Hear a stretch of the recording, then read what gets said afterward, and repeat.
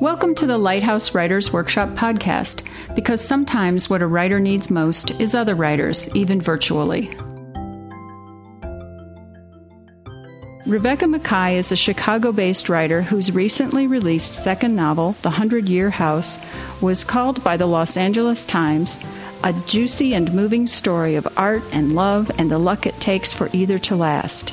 During her Flyby Writers Project weekend at Lighthouse, Rebecca read excerpts from The 100-Year House to a rapt crowd in the intimate setting of Lighthouse's first-floor parlor. So I'm going to tell you, because we have the vintagey thing going on here tonight, and, the house and the food and I'm all flappered out. I'm going to have fun reading, not from the section I normally read from in here, but from the 1929 section, which I've only read from once before. So the way the book is set up, it is the story of one house and one family told backwards through time, through the 20th century. But we only have three main time periods and then one little one. The book starts in 1999, and a lot of the book happens there. A lot of questions are raised about the history of this house, which from the teens through the 50s was an artist's colony, the kind of place where artists, writers, musicians, dancers could go. These places are still around. You got a couple up in Wyoming, maybe some here in Colorado too. The kind of place where you could go and work on your art for a couple of weeks, a couple of months, and also find some great community there. So a lot of questions were raised in 1999 about that history. And in the 50s, we go back to a time right after the colony had ended. There's some really dark stuff going on then. And then finally, we go back to 1929. And the only things you really need to know here, I'm going to read, depending on how I'm going to kind of time myself, I'm only going to read for 10 minutes. I'm either going to read 3 or 4 very, very short sections here. And the only things you need to know are that the artist colony is called Laurelfield. All these people, there are a ton of people here. You don't need to keep track of any of them, I promise you, especially for this. If you'd been reading the book, you would know in advance who a lot of them were going to be, so you'd recognize them. The one person who's been the object of a lot of speculation, though, is the poet Edwin Parfitt, who also goes by Eddie. And he's the guy we've been waiting to meet. He had a very mysterious life, and it's his time at Laurelfield that everyone's interested in. The other thing that you need to know is that there's a country club in this town that people belong to in later years, and in what people in 1999 recognize as tremendously culturally insensitive fashion, their lawn is decorated with these 3 teepees that people have parties in, even though the Native Americans who lived there didn't even use teepees. Just complete idiocy, but they're being even more idiotic right here, actually. So I'm going to start with kind of the longest, then I'll read some really, really short sections. And this is the first thing we see in 1929. And this chapter has a title, which is In the Field, the Tribe. Zillah was a moving statue in the torchlight. If Eddie could, he would love her. Her hair a black puddle, her teeth a broken necklace, her white throat thrust forward when she laughed. Victor Osen did love her, or else what was this filament between them across the night? They were only 8. Samantha had stayed back. Marlon Moore led them all to the teepees, which were just as he'd described, cloth cones in the field, big enough for all to squeeze inside just one. They passed the flask again, vital to maintain the drunken state in which the plan was hatched, lest they sober up and discover themselves ridiculous. It was only a few drinks into the evening that Marlon had volunteered his story, dragged by a colleague's wife to last year's Chipaway Ball. This is the Chipaway Club, sorry. And several drinks later that the joke had started. A true Chipaway Ball should feature more scalping and war whoops and nudity. The sun had set. Additional bottles brought out to the terrace when it became a plan. When Victor and Marlon and Eddie drove to the college where Marlon taught and broke into the theater's costume shop and returned with headdresses and face paint. Across the lawn, windows full of elegant locals, long tables, candles. The 8 undressed in the open teepee by torchlight, laughing and shushing, leaving clothes in distinct piles to speed escape. Zillah muscled flat as a board. Victor, with his impossible limbs, his dancer's limbs, staring at her like a drugged man. Ludo, pale for an Italian, a thatch of dark fur on his chest. Fanny and Josephine, one doughy, one thin as rope. Armand Cox, preposterous name, his whole being covered in golden hairs. Marlon with his little potbelly stretching his legs to run. 2 weeks ago, Eddie hadn't been able to keep them straight, and now he imagined he'd know their voices to his dying day. Another adjustment. All day long in front of his pen or typewriter, he was as alone as he'd ever been. But at night, he was a we. Something he hadn't felt since childhood, since he'd climbed in bed with his sister, since she'd let him wear her shoes. He was part of a first-person plural. Some wore the headdresses, and the others stuck loose feathers in their hair. Their faces red and black stripes, yellow down the nose. Armand and Ludo, leading the parade, each grabbed one lawn torch to hold aloft.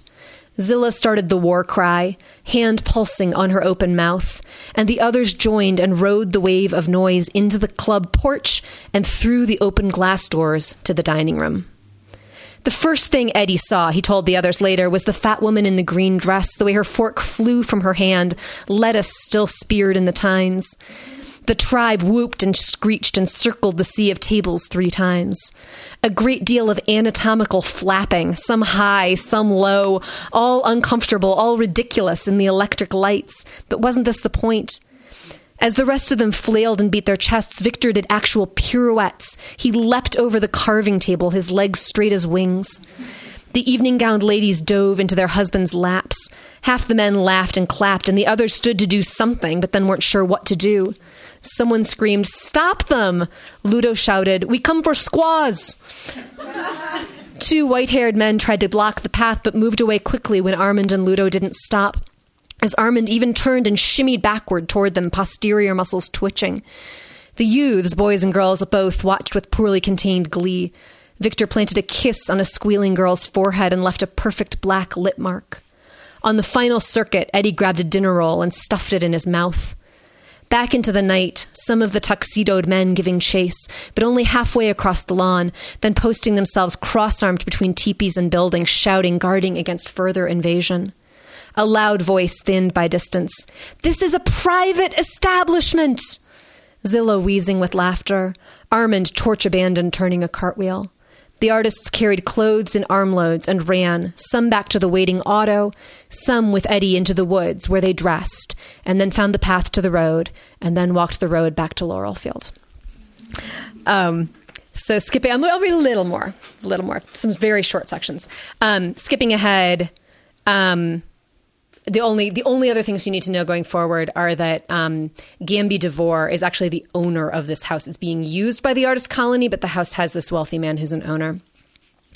Western Union, August 29. Samantha Mays, Carol Laurelfield Arts Colony. Heard of disturbance? Stop. In New York City on business? Stop. Arrive Laurelfield tomorrow afternoon? Stop. Do make preparations. G.W. DeVore. So they get in trouble, in other words. And skipping ahead again, this section is Ludo and Josephine on the lawn. They look at the roof, the way the sun just now at 11 shoots a tentative ray over the top, the last rain turning to mist. Ludo says, oh, there's supposed to be a ghost in the house. Ludo says, "No, I don't believe. Back in Napoli, one time I go to a seance. It's all tricks, all click-click and knocking sound, and guess what someone wants to hear." He laughs. "It's same with my music. No, knock, knock, tell you what you want to hear. I used to write symphonies. Now I make rhymings and bouncings." No ghost appeared at the seance? The ghost is in our ears. Marlon swears he heard something in the night. I tell you what I learn. At a colony, always there come noises in the night. Howling, thumping, door slam, moaning, bang, bang, bang. You know what is? Is not ghosts. What? Is people making sex. And I will read, if I can find it, I will read one last. Is people making sex. All right. And finally, this is called What We've Gleaned from Marlon. Marlon Moore claims to know a woman who knows the divorce.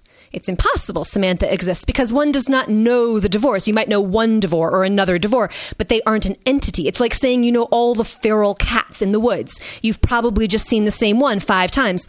Marlon counters that his friend knows the important divorce, the ones who've stayed sane, the ones with the houses. Marlon has heard testimony from some of the greatest living writers that the best way to induce strange and inspiring dreams is to eat very strong cheese before bed. He himself keeps a crock of Roquefort on the windowsill in his room. He doesn't see the problem. It has a lid. Yes, Josephine mutters, but your mouth does not. Marlon knows with great certainty that back home, Ludo, our own Italian fixture, became unnecessarily political for a composer. It seems Ludo was a great friend of the communist leader Bordiga and wrote a song lampooning Bordiga's rival, Gramsci, and worse, Mussolini himself. Marlon believes he rhymed Benito with finito. Let's ask if it's true, says Armand. I wouldn't, says Victor. And so Marlon fingers his mustache, adopts a tone of epic narration. By 1926, both Bordiga and Gramsci were in jail, and Ludo was on a boat to New York under an assumed name. Quotas and papers be damned. How he landed at Laurelfield, where he stayed the past 3 years, is no great mystery. Bordiga probably phoned Samantha himself. Is Ludo sleeping with Samantha? Oh, everyone assumes so, certainly. But that's beside the point. And now Ludo has a bit of a career stateside as well, writing show tunes. Our gain, Fanny adds emphatically. Fanny is our greatest optimist. Marlon can tell astrological signs with great accuracy. He pegs Zilla as an Aquarius, and she nods. We are duly impressed. Late one night, Marlon starts giggling about Victor Osen and his ballerinas. They're all French, he says, or Russian. 19 years old, 80 pounds each. Let me tell you, a line of 12 swans, he's been under every tutu. His giggling turns shrill. Not a single bosom between them, but can you imagine the ways they stretch? Zilla leaves the room. Marlon wears a silk burgundy smoking jacket over his clothes. He is poised for great things. Marlon has heard a rumor. Mr. DeVore is already on his way. And that is where I will stop. Thank you.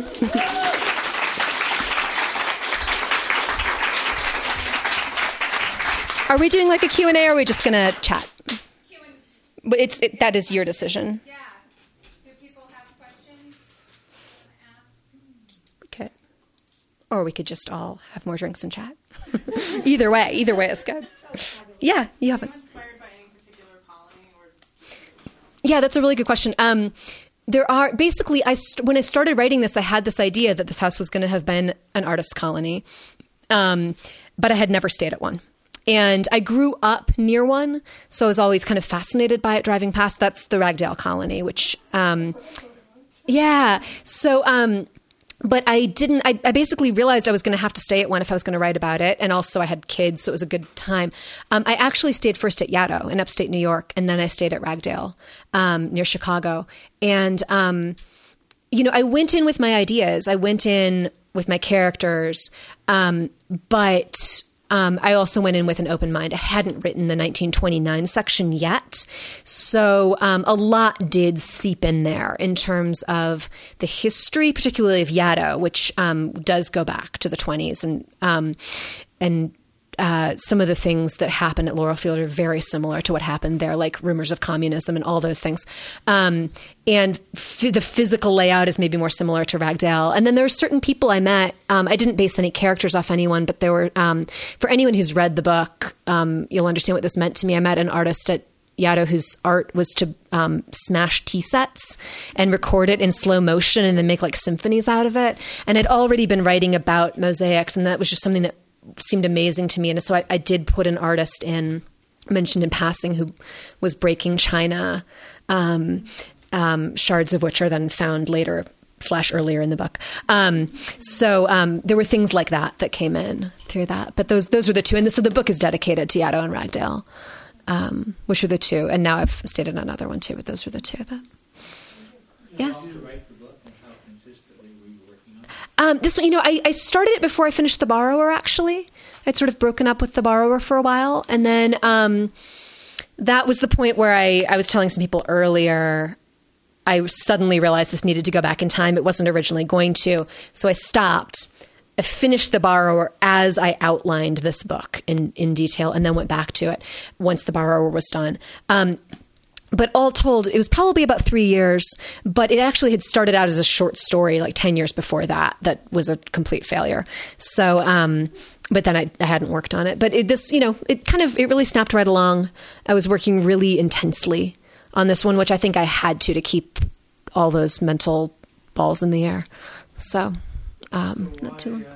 29, in your opinion, that's of 29? That's a really good question. I can tell you, I wanted the 20s, and I wanted it before the crash. I mean, this is the summer of 1929. I can't tell you particularly why I chose 29 as opposed to another year in the 20s, but once I chose it, the research I did into 1929 very much influenced then what I wrote. So, Anything to do with the artists back then? I mean, the 20s, yeah, I'm fascinated by what was happening artistically in the 20s, and I love the 20s, but the more I read about it, it's shocking. Actually, they were doing things in the 20s that would curl our hair today. Like we think we're really like inventing everything. Oh my God. And half of which I couldn't even put in the book because it would seem like it was just in there to shock. But 29 became significant as I researched it. I was realizing it was really the point where the movies became talkies, for instance. And I have a character staying at the Colony who was a silent film star who's trying to write screenplays and is kind of doomed. And so, some big changes, and I think it's sort of all the excess of the 20s had come to a head, right around then. Was back then, Yeah. Yeah. By 1929, actually, a lot of the American artists were living in Paris. But of course, there were still plenty here, too. So there was still plenty to write about.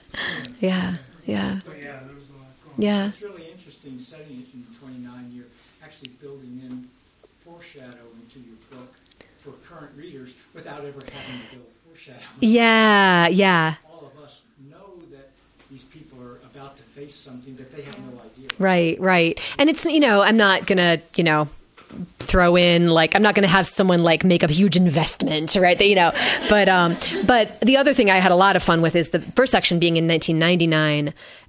There's one character who's really over preparing for Y2K, and it was something I'd always wanted to write about. And he's a kind of a minor character, but that build up to Y2K is a big part of the 1999 section. And of course, in that case, we see it borne out that we go into 2000 and they're up watching TV and it's midnight and nothing happens. Well, globally, nothing happens. Things happen and crazy things happen in the book that night. But that sort of there's sort of that. There's a historical kind of dramatic irony, basically, and historical, historio-ironic or something. I don't know. Yeah. Well, apart from some of the things you said this afternoon, was there any particular challenge to you as a writer to keep, to write a scene where there's so many characters at once? I mean, that's kind of hard to do, I think. Yeah. I mean, it's, there are... I had a lot of work to do with trying to signal to readers who to pay attention to and who not to pay attention to. And there's one thing I did in here. This is why I don't recommend reading it on a Kindle. Actually, you really have to be able to flip around. But there's a list, and this is a document that would totally exist, is a list of the artists in residence that then I'm kind of saying their names and what room they're in and what they're doing. And it's really there for readers to flip back to. Because I know, I had to have this many characters, but the book's almost done when I'm introducing them all, and you need some help, right? But to manage them in a crowd scene, not all the scenes are like the one I just read. Very few scenes have all of them together again in it. That was sort of a way to introduce them all at once. And to signal to the reader, it's going to be crazy. You're going to have to pay attention. But most of the scenes are more, two people talking, and hopefully the clues are there for the reader. You've been prepped way far ahead of time for certain names to pop out at you. That when we meet Marlon Moore, we know who that is. When we meet Eddie Parfit, we know who that is. And others are new, but they're the less important ones too. It was interesting that even though I didn't know anything about them, I could kind of keep them separate in my mind. So I took a lot of... That's good. conversation. That's good. Yeah. And maybe, one or two more. Yeah. Did you write Yes, I wrote it in the order it appears, which is to say in reverse. And the one thing I didn't say is it ends in 1900. There's a really brief prologue at the end in 1900. And I did, and it was a very intentional decision. I had to map it all out. I had to plot it kind of forward or all over the place. But I wanted to write it in the order it would be read because that was so important for pacing to me and everything else, so that I could feel it that way. The one exception I made to the rule was I wrote 1999 and I was finishing it up my first time at Yaddo at this artist colony, and I had everything else mapped out. And the logical thing then would have been to start 1955, but I had like 4 days left at Yaddo, and I felt like I want to start the 1929 section here so it's born at Yaddo. So I did, and then I left it there. And when I went home, I worked on 1955 then, and until I got caught up, and then I kind of resumed. So just almost tagging on, a couple of times today you said, and then I realized I had to tell it backwards. So I want to just hear a little bit like about, why? Yeah, what was happening right before that, and why. Yeah. Okay. So basically, it's a really good question. And maybe this is a good question to end on, in fact, and then we can all grab a drink. So I'm sorry, I'm making it sound like I really need a drink. I'm just trying to talk about what's happening next. I really did. I'm not even going to drink anymore, for the record. So what happened was, it was basically the story that was all set in 1999, and there was a lot of stuff raised about the history of the house. There were all these questions about this mystery, and near the end, it's in there still, someone tells Doug, kind of one of our main characters, this long, crazy story about something that happened there in the past, and originally kind of told more of it, because I couldn't put it anywhere else. And he doesn't quite know whether to believe her or not. It's about sort of a catastrophic, some deaths that happened in the house in the 50s. And he thinks she might be lying. He doesn't know. And that is, I think at that point he wasn't, I think that I'm not even sure at that point. He might not have even been trying to research this poet. It was just maybe something about the house. I can't even remember. But it was basically going to end on that note of, you'll never know. You'll just, isn't it sad? Life's like that. Here we are in this house. You'll never know the history of this house. Which was deeply unsatisfying. That's what real life is like, and real life is deeply unsatisfying that way. And it just, it just didn't feel right.